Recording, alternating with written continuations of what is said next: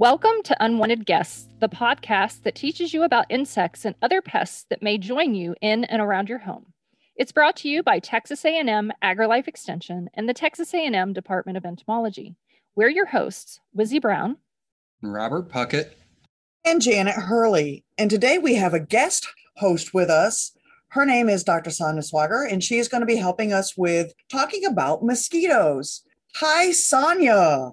Hello. Sonia is an associate professor and extension specialist with AgriLife Extension, and she heads up the medical, veterinary, and livestock entomology program. So she is well suited to help us with all things mosquito, probably much to her dismay, because I'm sure that you are being inundated with phone calls right now. It is a little busy, yes. So, Sonia, it is mosquitoes time. I mean, we've had so much rain in the North Texas area. Are there specific mosquitoes we should be worried about right now? I know I've swatted some, but what do I look for? And right now, what we're seeing is a lot of floodwater species. When we're seeing standing water in pastures and in yards and in ditches, that's going to cause those to grow. But we're also going to see container species out at this time as well. So we have the ones that we kind of see on a daily basis, but then we also have those floodwater mosquitoes. Usually, I know when I'm talking to people about mosquitoes, they often will say something about the giant mosquitoes or they hurt more when they bite.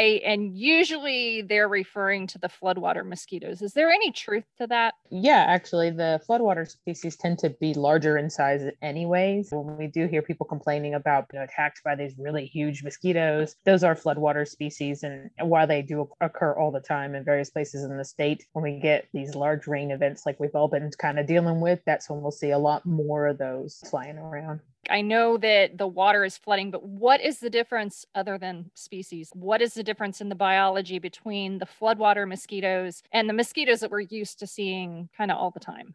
Well, the main difference is the egg location. So a floodwater species, they lay their eggs in soils, and those are soils all over the place. And usually, if it's going to be soils, it's going to be grass spaces, and those don't always get wet. So that's the biggest difference there. And that's why when we get rain in various locations, we'll see them. It's not that they've just emerged out of nowhere. It's just that their eggs were sitting there waiting for the rain to return. And our other species have their eggs in other locations. They still need the water. So when it rains and those areas flood, they have that water, and that kind of signals to the eggs that it's time to hatch. Correct. I mean, and the water has to kind of stay there for a little while. So they say it takes about 3 to 4 days of standing water. Now, floodwater species are designed to expect the water to leave faster, so they grow super quick. So some of them can grow within 5 to 6 days, like egg to an adult. But there has to be some water that's made like a puddle. Got to be staying around, not just wet grass, but actual standing water to it kind of ignite them and give them a place for the larva to grow.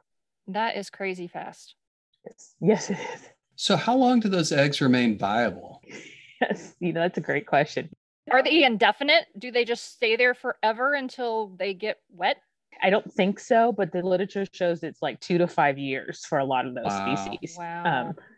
Now, they don't always have to wait that long, but they can potentially wait that long. And I remember a couple of years back after our huge drought we had in 2011, we had huge rains after, and we had floodwater species. And you would think, where'd all these mosquitoes come from? But the eggs were just kind of hanging out, waiting for the rains to come back.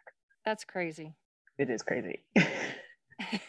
So this is why everyone feels like they are going to be carried away by mosquitoes the past few weeks. Yes, exactly. I'm thinking that because I have an area in my own backyard that collects rainwater and it is dirty. And you think of everything that you do around your yard to eliminate standing water. And yet I have one area that doesn't matter what I do. Or is there? Is there a certain spot that's just more prone? Is that what you're trying to say? Yeah, I mean, it always floods. Yeah. And that doesn't mean it's always growing mosquitoes though either, because you can have flooded areas or places where there's water standing and no mosquitoes there. It really just kind of depends if the mosquito, when you're talking floodwater species, if they came through and laid their eggs, but they have some specific locations they prefer. So we group in our salt marsh mosquitoes into that. So they're obviously on the coast. And then when you start to come inland, certain species prefer more wooded areas. Some prefer the ditches, but it's just, if that's a place that continually floods, you may have a mosquito that likes it and lays their eggs there after each year, and every year they're going to come back. I was just thinking because we've talked about these mosquitoes and how I reduce them around my home. So what are you doing to reduce them around your home, Janet? With everything at my house, because I do kind of practice what I preach with integrated pest management. I mean, I'm working on my vegetation, making sure I don't have the standing water, but I also use other mosquito devices. So they're those traps that got the larvicide and the Bacteria, the Yes. Intucare. yeah, the Yes. Intucare. I do that. I've got mosquito fish in my pond, and then I use repellent.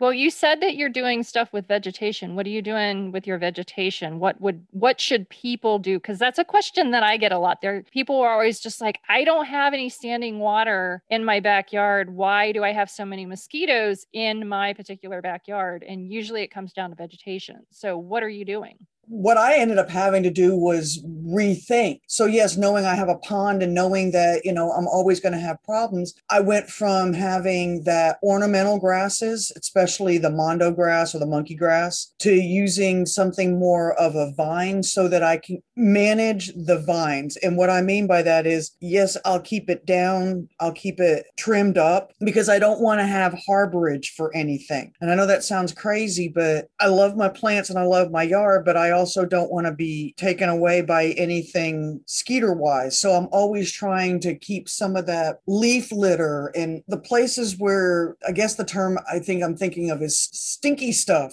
where they can breed. Is that the right term? Well, yeah, because you need moisture or water and you need organic matter because that's what the larvae are going to be feeding on. Yeah. For instance, I love my bird baths, but I clean those out regularly. And regularly means how often? I get that question a lot.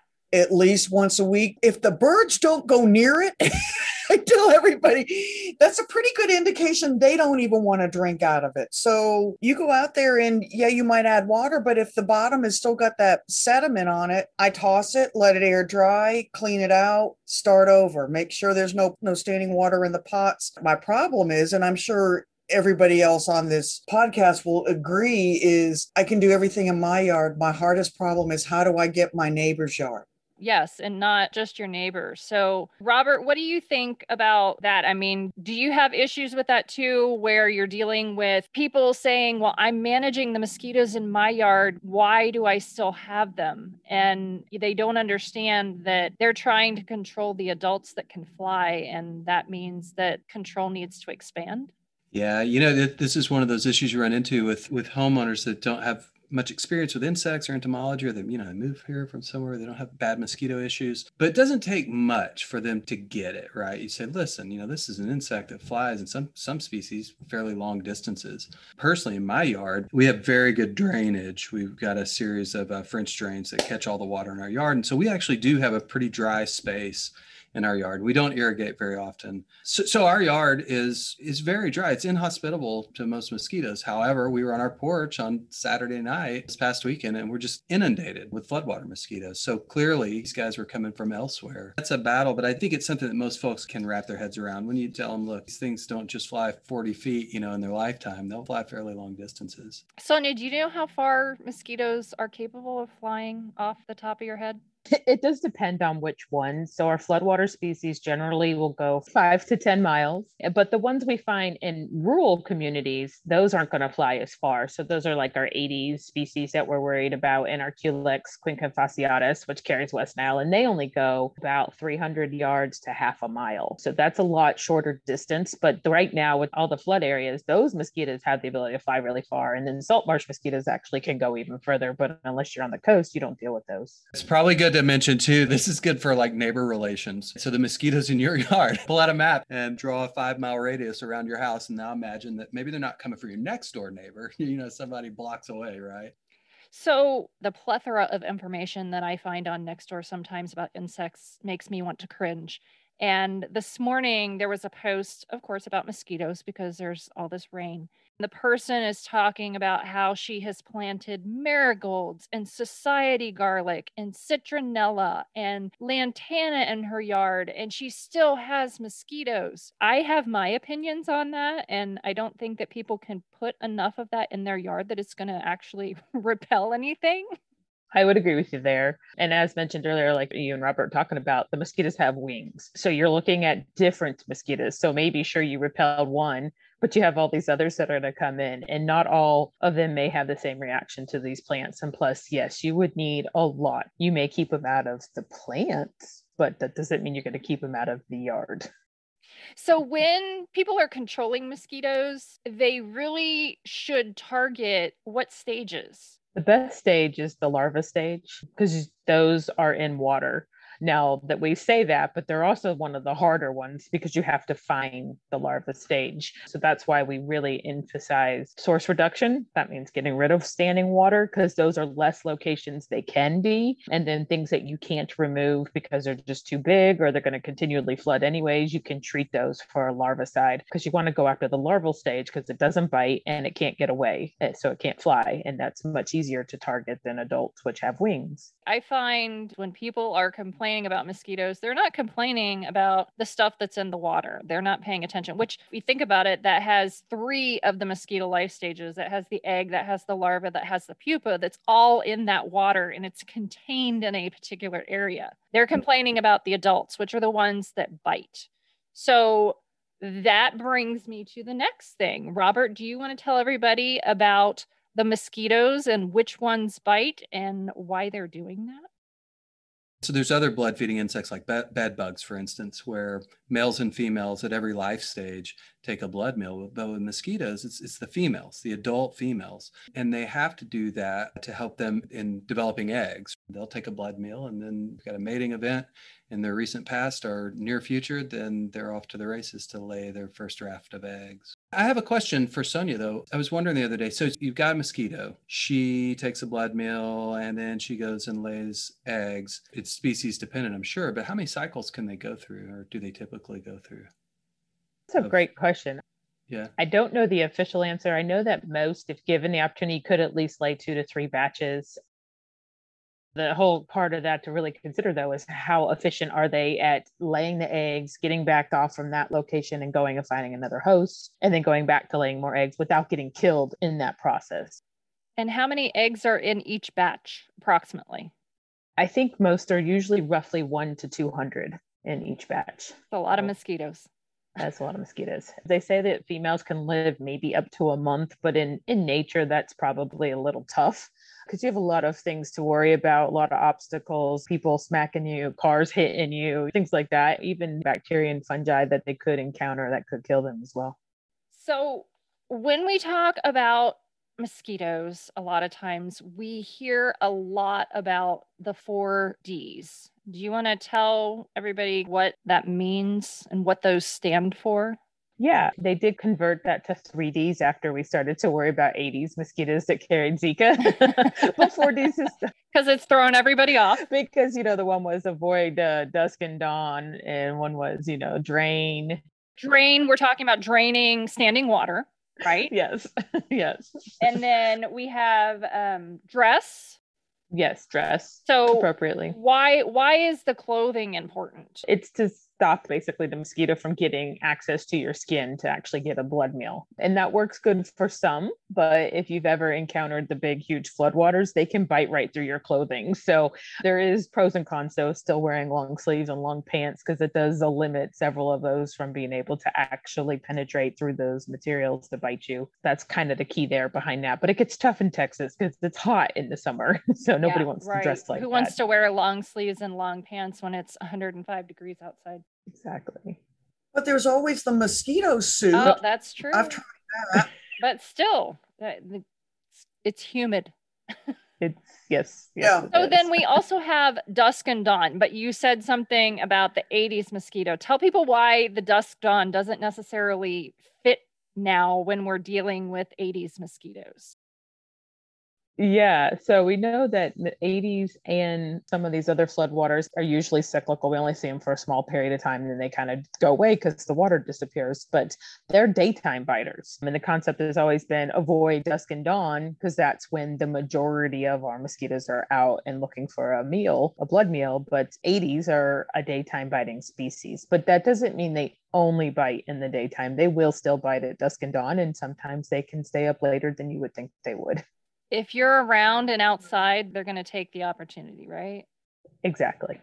So, Sonia and Wizzy, isn't that the little black one with the white stripes that Yes. you're Yes. talking about, right? They're actually Yes. really pretty, I think. I mean, they have Yeah. excellent coloration. And the one is kind of silvery white. So yeah, they're pretty mosquito, but they're not fun to play with. They're It's very not. aggressive and they will bite you usually in the legs, but that's just kind of their nature.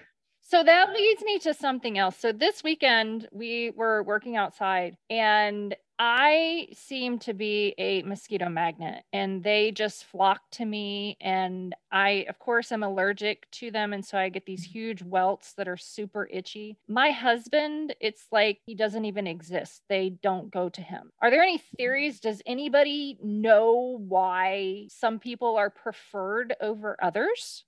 There is research to show that it's several things that play a factor. The mosquitoes can smell different scents. They like different scents over other scents. They like body odors over others or dislike body odors over others. So what you're saying is I smell.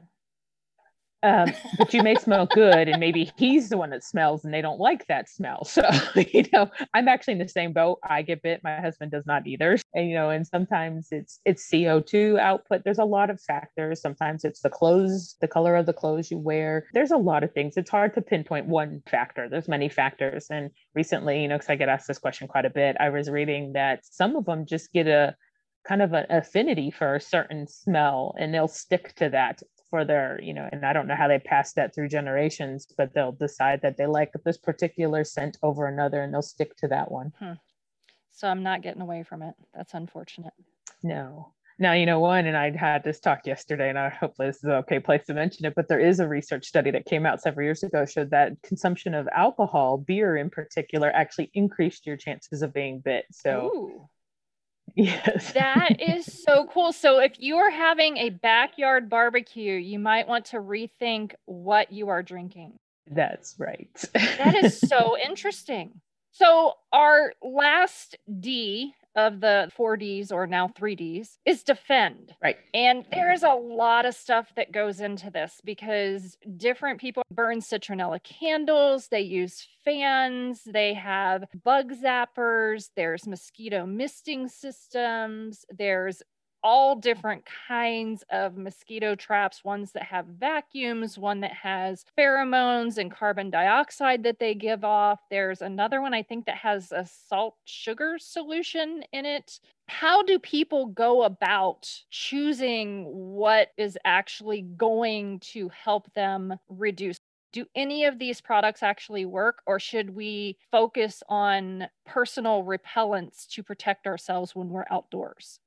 The integrated pest management solution, or even what they call integrated mosquito management, is everything you mentioned is all on the table depending on the area. At my own house, it's a fairly established neighborhood, but I do have the mosquito traps. I do manage my landscaping. I go outside, I repellent up. But am I managing a larger property? I think about what I do here at our A&M center here in Dallas, and I also oversee that. There's not a whole lot we do here. I mean, I rely on others. Like Janet said, you're using integrated approaches, and to be integrated, we need to think with many thoughts of different tactics and different options and put them together that work best for your situation. So there is no one guarantee this is going to solve everybody's problem, because the other part is it's a continual problem, and the mosquitoes you kill today are not the same mosquitoes you're going to get in a few days. You have to continually keep doing it. So there are many things you mentioned that would be very helpful, using fans around when you're outside. Well, that makes it hard for them to fly through the fans. Now, are you killing them? No, but you're keeping them from biting you. Always wearing repellents is a good idea if you're out for lengthy periods of time, but plan that appropriately. Not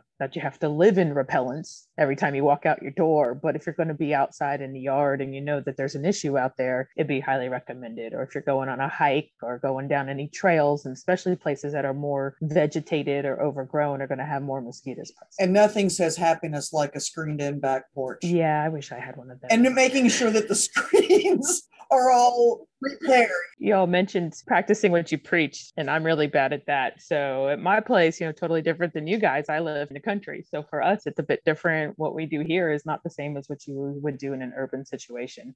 If people have questions, it's really good for them to contact someone who, one, knows about mosquitoes, and two, isn't necessarily trying to sell them something. Definitely. So contacting one of us with AgriLife or their local county extension agent would certainly be a good resource for them, that they could get some unbiased information about different mosquito control tactics. Yes. There's someplace else they can go visit. And I don't know if it's got all the control stuff on it, but our Mosquito Safari website has got some good information on there. But I do know we have information on repellents on that, and maybe some basic information. Probably the last thing that we really need to cover are repellents. And this can sometimes become the elephant in the room, because it's obviously a pesticide that people are going to be applying to themselves and their families to protect them when they're outside for periods of time. And people can be concerned about that, but you also have to weigh that against the detriment or the possibility that you might contract a disease that can be vectored by one of these mosquito species that can be biting you. You have to take that into account. Janet, you said you wear repellents. I know I wear repellents, and I kind of tailor my repellent based on how long I'm going to be outside or whatever activity I'm going to be doing, where I'm going to be doing that. If I'm in my backyard versus hiking on trails with my dog, or if I'm mowing or doing gardening where I'm sweating, I might have to reapply the repellent more often than I would if I'm just sitting out there chatting with my friend. If I'm going to be out doing heavy work, anything from dusting my ankles with sulfur to putting on DEET to using eucalyptus, I vary in cycle. Actually, if I know I'm going to be out working in my yard and it's sunny, there are a couple of products out there that come with sun repellent and mosquito repellent. I can, maximize my protection. See, now I am completely opposite you, because I do not ever buy the mosquito repellents with the sun repellent that are mixed. And the reason why I don't is because I reapply my sunscreen probably hourly when I'm outside, because I'm fair skinned. And if I don't, I'm going to burn. And I don't need to put that much mosquito repellent on, because it should last for a longer period of time. Yeah. And actually, CDC doesn't recommend the usage of the mixed products because of that reason, because sunscreen has more application necessary in a time span than repellents do. So you mentioned the CDC, which stands for what? And what repellents do they recommend? CDC stands for the Centers of Disease Control, and they recommend now 5 different active ingredients in repellents: DEET, picaridin, lemon of eucalyptus oil, IR 3535, and 2 undecanone. Their repellency list is smaller than what you'll see from EPA or what you'll even find when you go searching for stuff at the store. And they limit their repellent list to those that they have found to be effective at repelling disease-carrying mosquitoes. Those are the active ingredients that you need to look for if you want to repel any of those mosquitoes that we have in the area that can possibly vector diseases like Zika, like chikungunya, like West Nile virus, correct? Yes. And one big concern with some repellents that aren't on that list is there's no data to back that they actually work against mosquitoes in effective means. And that's one of the concerns when we go to the more natural products and use of essential oils. And I get asked about those all the time. And it's not that maybe they're not effective. It's there's no research to prove their effectiveness, and CDC isn't going to back anything that hasn't proven itself to be effective against the mosquito. So I personally stick to that list only, and that's what we like to promote. And I'm a DEET person. I use DEET on my kids, and with those big huge mosquitoes, that's the only thing you're going to keep them off with. They're really not affected by some of these other products. Yeah, I tend to use DEET and picaridin. I used to do picaridin, but DEET is kind of more oily. The picaridin doesn't seem it, and it could just be me and my autism, and that it's like a texture thing. I don't know. And I did picaridin for a while, but one of my daughters has a reaction to it. There are those to consider, that there are personal reactions people can have to repellents, and mine was one with picaridin. And it's not that the whole products are terrible, it's just that everybody's body is a little different and we react differently to chemicals. It's not necessarily the active ingredient that she's reacting to. It could be one of those other 90% of Exactly. whatever that's in the product Yeah, it could be. that could be causing an issue. I mean, it could be like something that makes it an aerosol. I think we're all in unison. It's good to protect yourself. Yes, and your family members. Also, you can cater the repellent that you choose based upon your activity level, where you're going, how long you're going to be outside, and all of that stuff. And the EPA actually has a website that you can go to and you can put in different parameters, and it will help you figure out what insect repellent would be best for you to use for whatever situation. What about my pets? So, Robert, what should we do to protect our companion animals against mosquitoes? Let's start with dogs. Some people have dogs that they leave outside basically all day, right? And night. And other folks let them in and out much more frequently than that. So, like in our house, we're dog people, and we have a rescue dog that actually went through treatment for heartworms. And so, for us in our veterinarian, it was made very clear, look, that you can't allow this dog to ever miss a heartworm medication. Heartworm is vectored by mosquitoes. And fleas, right? And so it was such a serious conversation. And I don't believe that it was a scare tactic. I mean, I think our veterinarian was generally concerned about the health of the dog. So had this dog not contracted heartworms in the first place, right? Had she always been given her heartworm medication, then that wouldn't have found ourselves in the spot that we're in. So the point of all that is that it is a very, very serious medical condition for canines. I think it's very important to consult with your veterinarian, determine the correct heartworm prevention for your animals, make sure they're on it, and continue to reduce sources for mosquitoes to breed in the near vicinity of your house.